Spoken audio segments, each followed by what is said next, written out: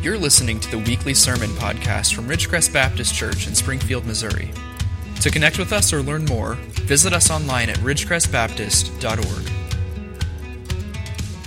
We are still in the book of James, and I'm going to ask you, if you will, to turn to James chapter 4, and we're going to pick up in verse 1, just 1, 2, and 3. So if you will, stand with me one more time here as we stand upon the solid rock of God's word together.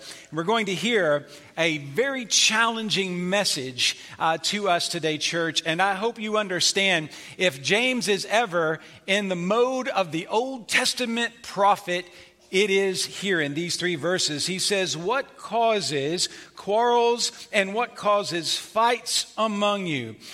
Is it not this, that your passions are at war, and notice this, within you? You desire and do not have, so you murder. You covet and cannot obtain, so you fight and quarrel. You do not have, notice this, because you do not ask. You ask and do not receive because you ask wrongly to spend it on your passions. Let's pray.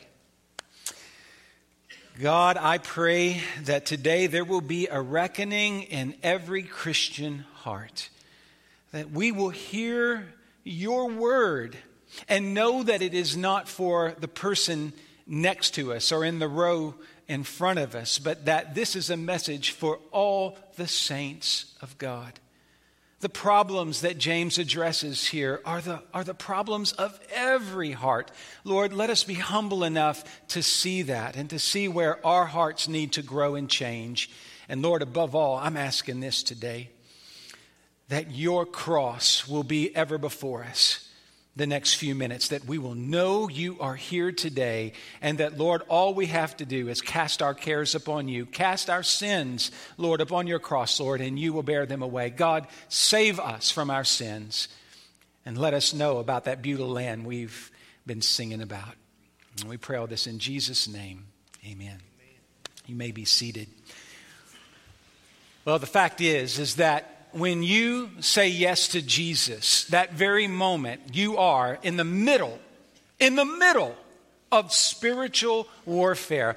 And I want to just say this as we begin today, that it doesn't matter who you are, what age you are. We all have only so much energy. We all have only so much time in this world. And it is a shame when we spend too much of that energy fighting the wrong fights. When we're not fully invested in the kingdom of God, typically what we're doing is we're investing in ourselves. You are brothers and sisters in Christ, each and every one of you. You are Christian soldiers. And today we want to prepare you to be the very best and effective soldier for Christ. My heart, I want you to know, I am a man of peace. When I'm talking about war today, we're not talking about war amongst one another. We're not talking about fighting denominationally or anything like that. Our fight is against Satan. He is the enemy. I am not your enemy. You are not my enemy. We are brothers and sisters in Christ, and we have this awesome opportunity, church, here at Ridgecrest, to be something special for the kingdom of God. So today what we're going to do is we're going to see sort of what this battlefield is all about so that we can defeat the desires of our heart, those negative, sinful desires of our heart. You see, the battlefield is not out there somewhere. The first battlefield is in our hearts. I want you to see this. The very first battlefield, as James describes it, is in our hearts. Notice in the text it speaks of passions and desires. Until we begin to come to terms with those passions and desires in our hearts. And let me just say this, and I don't want to spoil the next few minutes, but just know this. All of your passions and all of your desires are not sanctified. Just because you're passionate about it and just because you have a desire for it doesn't mean the Holy Spirit is blessing it. We sometimes assume that since we're passionate about something that God's all for it too. It's not necessarily true. Second thing, we're not quite battle ready yet, even when we do know something about our hearts. Even if we are dealing with our hearts, the second battlefield, ironically, is in the church. Now, this sounds so silly maybe to some of you, but having been a pastor for over 25 years, I'm going to tell you, so much of my work is trying to just get the church moving in the same direction in unison. It is hard work to get people with different backgrounds and different passions. Now, some of those passions are really good, okay? And those desires are really good, but they're different. And to get everybody moving in the same direction, it takes a work of God. It's a whole lot more than I can do, but God can do it. You see, the army of God loses its way because the people, notice the text again, they fight and quarrel. Did you see that in the text? We lose our way when we fight and quarrel. So think about it this way. A soldier, to be effective in the battle, has to first build up their own strength, know their own heart, find courage in their own heart. Secondly, a good soldier then has to learn how to cooperate with people around them. And then and only then can they go out and fight the real fight, because the third battlefield is in the world where Satan is at work. Friends, if we try to attack Satan before we've dealt with our own sins, our own passions and desires, before we've learned how to get past fights and quarrels in the church, if we don't do this order right, when we do face the enemy, we will be defeated. We need to think about where we stand with God, and then we need to think about how we stand with one another, and only then can we go out and fight the right fight and win the war that I know we have victory. Listen, we have victory in Jesus. There's no doubt about that. The doubt comes in terms of how much of a role you're going to play. How much of a role I'm going to play. Jesus is going to win. He wants to use you and us as a church for the glory of his kingdom. Will we surrender to him and defeat those evil desires in our hearts so that we can be champions for the cross of Jesus Christ? Let's talk about the battlefield a little bit more. Notice in James 4:1 with me. Notice it is the language of war here. There are two words in particular. He speaks of fights and he speaks of war. I want you to realize that he uses these two terms. They're very similar in a lot of ways, but I think what he's trying to do is he's showing us that fights are the day-to-day kind of experiences we have. Like, for instance, when we talk about the fight, like every day we have to get up and preach the gospel to ourselves and make sure that we are in Christ. That's a daily fight. But that word war, I think that's a broader term talking about the overall struggle between light and dark, between good and evil. That's the battle that we are fighting collectively against the enemy. We know that wars are won on the battlefield. But here's the deal. If we don't start winning fights in our hearts day to day, if we're not seeking to work together as brothers and sisters in Christ day to day, we're not going to have the privilege, the honor to fight the enemy in the field of battle. Too many Christians never make it to the field of battle because they're spending too much time arguing and fighting or just flat sinning. If we're sinning, we're of no use to the kingdom. If we're going to live in sin, we cannot live in the power of God. If our day-to-day thought process causes us to spend more time looking for reasons to be upset at church, then we're not spending the energy we need to fight the battle. Again, look at these words, passions and quarrels. We see the battlefield right there. We realize that we have to constantly be vigilant, never stop the fight against those sinful inclinations, passions, lust, the seeking of pleasure. That's the natural way of living, but that's not the spiritual way of living. Yes, it is natural for a person to have sinful desires, but no, it is not okay for those of you who claim the blood of Christ to continue in those sins. We need a church that is wholly washed in the blood every day, depending on the power of the Holy Spirit. You can't do this by yourself, but by the blood of Jesus, all things are possible. We want to be a holy church on fire for God. It is hard to do, though, because our passions are strong.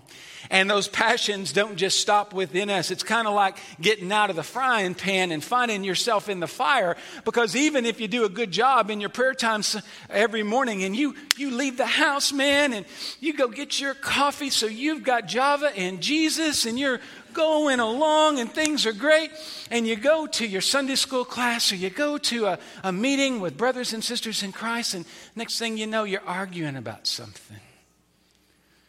Next thing you know, on a Sunday morning, inevitably, something's going to happen. Somebody doesn't smile the right way at you. Somebody sings the wrong hymn or something like that. Robin and I were kind of making eye contact. We've been in church, I think, 100 years between us. And a couple times you got us, Rich. You know, like, wow, I hadn't heard that one before. That's saying something. So, you know, we come to church and we almost sometimes have that chip on our shoulder. Listen, if you come into church with a chip on your shoulder, there's a good chance you're not going to find Christ in your heart. Listen, quarreling may seem like a minor problem. The word quarrel is kind of an antiquated word, but it almost sounds like something silly. Oh, your mom might say to the kids, oh, quit quarreling, you know, like in the 1950s. Your mom might have said that, I don't know. In the car, we had an 18-hour drive from Orlando. Don't recommend it. And, you know, Jenny was sitting there and like Leave It to Beaver, you know, Miss Beaver, she was like, oh, children, stop quarreling. That's exactly how I remember it. Actually, what I remember is more like what the Greek word actually means. The word quarreling means violent verbal disputes. That's Douglas Moo, a New Testament scholar. He defines this word quarreling as violent verbal disputes. So we hadn't been in the car 3 minutes. I'm going to say this in this service because my kids aren't in this service. And you know, my kids are grown, okay, pretty much, in 19 and 17. And they hadn't been around each other much because Avery's been off at university. And, I mean, they hadn't been in the car 2 minutes. They were back there, you know, doing that number. And for some reason, well, I know the reason, because I'm cheap. We drove the Prius. And listen, we made it all the way back. Hey, laugh all you want to, but we made it back from Orlando, drove 18 hours, and I only spent $50 on gas. So I'm laughing all the way to the bank. Whatever. So we're in let's call it a confined space. And there were violent verbal disputes. Paul realized that this was no laughing matter in the church. Listen to what he says to Titus in chapter 3, verse 9. He said, avoid foolish controversies, genealogies, dissensions, and quarrels about the law, for they are unprofitable and worthless. I promise you, my kids were back there fighting, but they didn't accomplish anything. And I think about all the fights I've seen in church in 25 years, and I don't think they accomplished anything either. Every ounce of energy we spend fighting in the wrong place is wasted time. I want you to hear my heart. When there are matters of theological importance, I will give you every ounce of my energy. I will take every gift that God has given me to fight against false teaching. But if you want me to fight with people because of preferences, because of traditions, because of druthers, as we like to say down south, I will not fight that fight. It is not worth it. We must make sure that when we are fighting for the gospel truth. See, most folks assume their opinion is gospel truth. That it is essential. The word passions in Greek has at its root the same root where we get the word hedonistic. Do you know that word? The whole idea of passions is self-centeredness. Self-centeredness will cause us to lose the battle before we ever leave basic training. It's no good to do big-time discipleship if you're not going to ask Jesus to get you some help to overcome those passions. The battlefield is where sin and grace fight it out. But you've got to listen to God's word, his counsel, and let it guide you so that you're going in the right direction. Is fruit of the Spirit in your life. Galatians 5:17 and following. Are you a person of peace and love and joy and all such good things against which there is no law? Are you at war against the flesh? Let me just say this to you. It is not a problem, and I hope you hear me today. It is not a problem if you are struggling with overcoming your passions, but it is a problem if you keep losing the battle with those passions. You cannot lose the battle here as it relates to our passions and ever be effective for the kingdom. Hear me. You may not be perfect, and that may be a shock to you. I don't know. You may not be perfect, but don't fail to make progress. Every day of your journey, you're not going to be perfect. You're going to mess up. Occasionally, you're going to have to say you're sorry. That's life. That's being human. But here's the deal. Every day, make a little progress. Grow a little bit in grace. Allow Jesus to have a little bit more control of the wheel of your life. Let him guide you. What keeps that from happening, and I don't have time to develop this. One of my good friends, Nathan Joyce, he has a PhD. I think he's a therapist. I need to go see him. But anyway, he and his wife have this little game they play. And when they're out and about and somebody wants something and they know it's not best for them, one of them will go like this. That's the wanter. And they'll say, uh-oh, look out, the wanter is out. We're wanting something that God doesn't necessarily want us to have. Now, passions are just like that. It's a want. We need to sometimes put our two fingers up and go, uh-oh, is that a want? Is that a passion of my heart that's not necessarily a passion from Christ?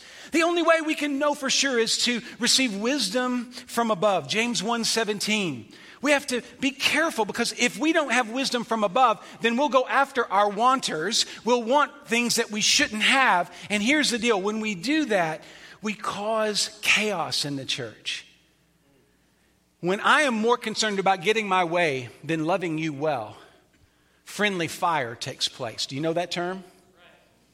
I may not mean to shoot you down, but if I'm going after what I want instead of what Christ wants, there will be collateral damage. That's the battlefield. It's tough to survive it. Let's talk about the combatants for a moment. To win a victory for Jesus, we need to clearly identify the problems that occur in our hearts. James 4:2, the first part of the verse, speaks of what we're fighting against, desire and covetousness. Now, once again, these terms are very similar, kind of like fight and war. It's interesting how James does this. He's using similar terms with some nuance here to teach us some deep things. Desire, if you will, the best I can understand it in the original language, is like a slow, long burn. And when we desire something, it's like we ache for it for a season, okay? Now, it seems like James is using the word covetousness, though it can mean other things. Here, he seems to be talking about a temptation that comes on you quick and fast, like you have to have it no matter what. Now, here's the deal. You can have a disease that kills you slowly, or a bullet can kill you quickly. The result is the same. It doesn't matter what's killing you. It's just that we need to identify what it is that's killing us and do everything in the power of God to avoid it. Church, if we know that we have sinful desires, if we know there is covetousness in our lives, we need to make some progress and put those things down before they put us down. Desire and covetousness often build on one another. That slow burn leads to a flash of passion. Over the years, I've asked the question, I bet you have too. How is it that good people, good Christian men and women can live for Jesus so many years and then have such a terrible falling away? It's because the desire, the slow burn, finally got to the fuse. And boom, the damage is great. In the Southern Baptist Convention in the last 5 to 10 years, there have been many, many examples of this. Heroes of our faith that have fallen prey. And I don't say that with malice in my heart, but just to say, if it can happen to the men who stand in great pulpits like this, it can happen to any of us. Every one of us graciously must lean into Jesus every single day. And we need to lift up those who have fallen, because we need to realize that we're always one bad choice from a fall ourselves. This battle is real. Satan is playing for keeps. And I'm asking the question, when is the church going to start playing for keeps too? Because it is serious. Souls are in danger. Look above. We need to make sure that Jesus completely saves and that we're preaching that with all of our heart. Man, there is some serious destruction out there that comes. Notice, James uses some very, very strong language. Murder, fighting, quarreling. These things build on one another. It's interesting when you look at the Old Testament that coveting many times is connected to idol worship. Friends, your wanter, your desires, your passions, if they're not of Christ, they will be of an idolatrous sort. Don't make fun of those cultures that still have idols, because Americans still have idols too. They just have horsepower or resale value. You know what I mean? We have idols too. We need to make sure that they are defeated. We need to realize that this battle is hard. We will lose it if we do not have the power of the Holy Spirit filling us as individuals. And it gets better because we don't just have our own heart and our own strength and our own desires. We have each other. This is why what Kevin has been talking about and what Wayne has been talking about in terms of all in discipleship. Notice this: your survival in this war depends on the people you have with you in the foxhole. Choose wisely. We are going to have to fight a good fight, and we cannot do it alone. Brothers and sisters, together we can be the army of God. Together. Any military man will tell you, I'm not a military man. I was raised by one. But I'll tell you that it's all about what you're able to do as a unit. The individual is weak. The unit is strong. When everybody works in coordination, when everybody has one another's back, that's when you win the battle. And church, what I'm saying to you this morning is, I believe in Ridgecrest Baptist Church. I believe that we have all of the necessary ingredients to do a great thing for God. But listen to me, we're not going to be able to fight with one another and fight the enemy as we ought to. Listen, I'll come alongside you and I'll fight the good fight, but I ain't going to fight with you. I'm going to fight for you. You get the difference? Sometimes that means I've got to call out sin and you've got to call it out in me. And if that's necessary, it is necessary. But beyond sin, beyond calling out sin, let's come together for the glory of Christ. Let's be a people. When people come in here, they know that there is love, that we love one another, we love Jesus, and if they come and be a part of this family and become a part of this family, we're going to love them too. People need that love. Oh, friends, kill the sin or be killed by it. Desire and covetousness, boy, they're strong. Don't be slack or they will get you. A few years ago, I came up with this idea. I'm sure it's not original with me, but I really felt like the Spirit was speaking to me. I've been in denominational life for a long time. Now, I've not been involved with the Southern Baptist Convention on that level, but I was heavily invested in the Missouri Baptist Convention. Some of you voted no on me, probably because I was. When I first came here, I was the president. You didn't want no politician, and I don't blame you. But here's the deal.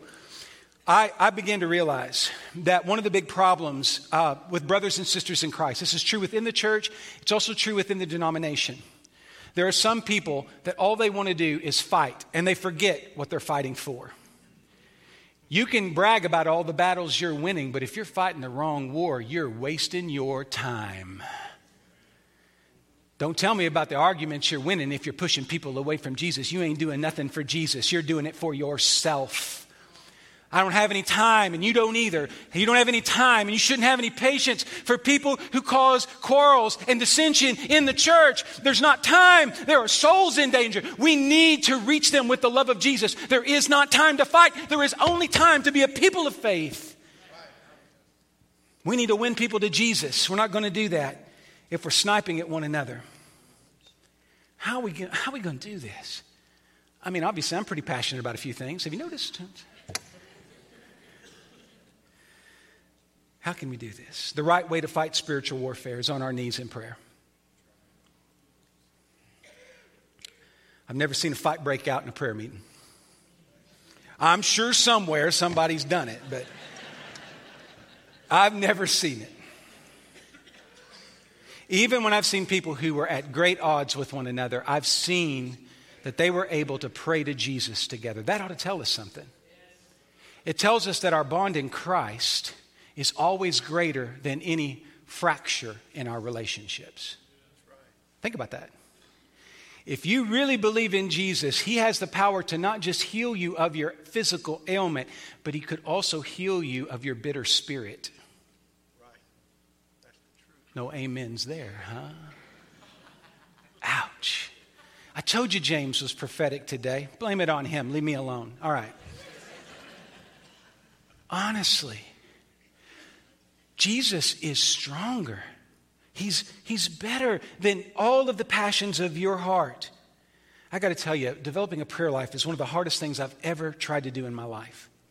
I'm a pretty disciplined fellow. I've always been able to kind of like bear down and get it done kind of guy. But prayer took me literally a decade or more to figure out a rhythm for my heart. This is again where we say, do you have a perfect prayer life today? No, you don't. But are you progressing? One of the reasons why you're not progressing, verse 2 tells us, is because you do not have, because you do not ask. Take the time. If you've been losing ground in your walk, it is because you have not found a good rhythm of prayer on your knees. Your walk is completely dependent upon your trust in Jesus, your faith in Jesus. You ask and do not receive because you ask amiss. The King James says here in ESV wrongly, but I like amiss. To spend it on your passions. Everything you invest in your passions that aren't Christ-centered is a waste. Matthew 7:7, James is just really channeling Jesus. Jesus says, ask and it will be given to you. The truth is that things come to those who are feverish and fervent in their prayers. Asking is a good thing, but motives do matter. James shows us this. He is telling us, I think, and Jesus shows us that we must put the kingdom of Christ first. Don't ask amiss, but always pray in the Spirit by the will of God, asking God to guide your thoughts and your actions that they may be lifting up the kingdom. Too much of our prayers are selfish. Prayers that are not born of humility are not prayers. Thomas Manton. He also said, prayer is not for God's information, but the creature's submission. We pray to submit ourselves to God. Another scholar put it this way, Johnson. He says, God is not your spiritual vending machine. We're not going to him and just asking for what we want. We go and pray in the will of the Father. And the reason why fights and quarrels break out among us is because we're praying for selfish things instead of God things. We are fighting the wrong fight when we're praying for my will to be done instead of Jesus's. The battle is real, but the battle must be won. And we've got to get this right. If we don't get prayer right, the human price will be our relationships. The spiritual price will be a breach with God. Now notice this. If we don't learn how to pray, we're going to have breakdowns in fellowship and we're going to have breakdowns in worship. What year is right? Let me just throw a couple things at you here as we close. A couple questions, 3 questions. What passions, desires are keeping you out of the fight? Let's ask the Spirit to be surgical this morning and to precisely point out the passions and desires that are keeping us from being evangelistic and disciple making. His passion, the passion of the cross, is the only thing that will defeat your passions of the flesh. The passion of the cross is the only thing that can defeat the passions of your flesh. Second question I have for you is, who's in the foxhole with you? Who are you serving with? Who is holding you accountable? You're not going to be able to win any wars if you don't have somebody with you. And then is your prayer life keeping you in the right fight? If you've been fighting the wrong fight lately, the only solution is much prayer. Now, everything I've said today, it's simple. There is a battle, and victory only comes in Jesus. Defeating desire is not something you can do of your own volition, your own willpower. No, the only way to defeat your desires is to right now surrender your heart to Jesus. Lean upon the old rugged cross and trust that the blood of Jesus is your only way up. Thanks for listening. For additional resources, to learn more about us, or get connected, visit ridgecrestbaptist.org.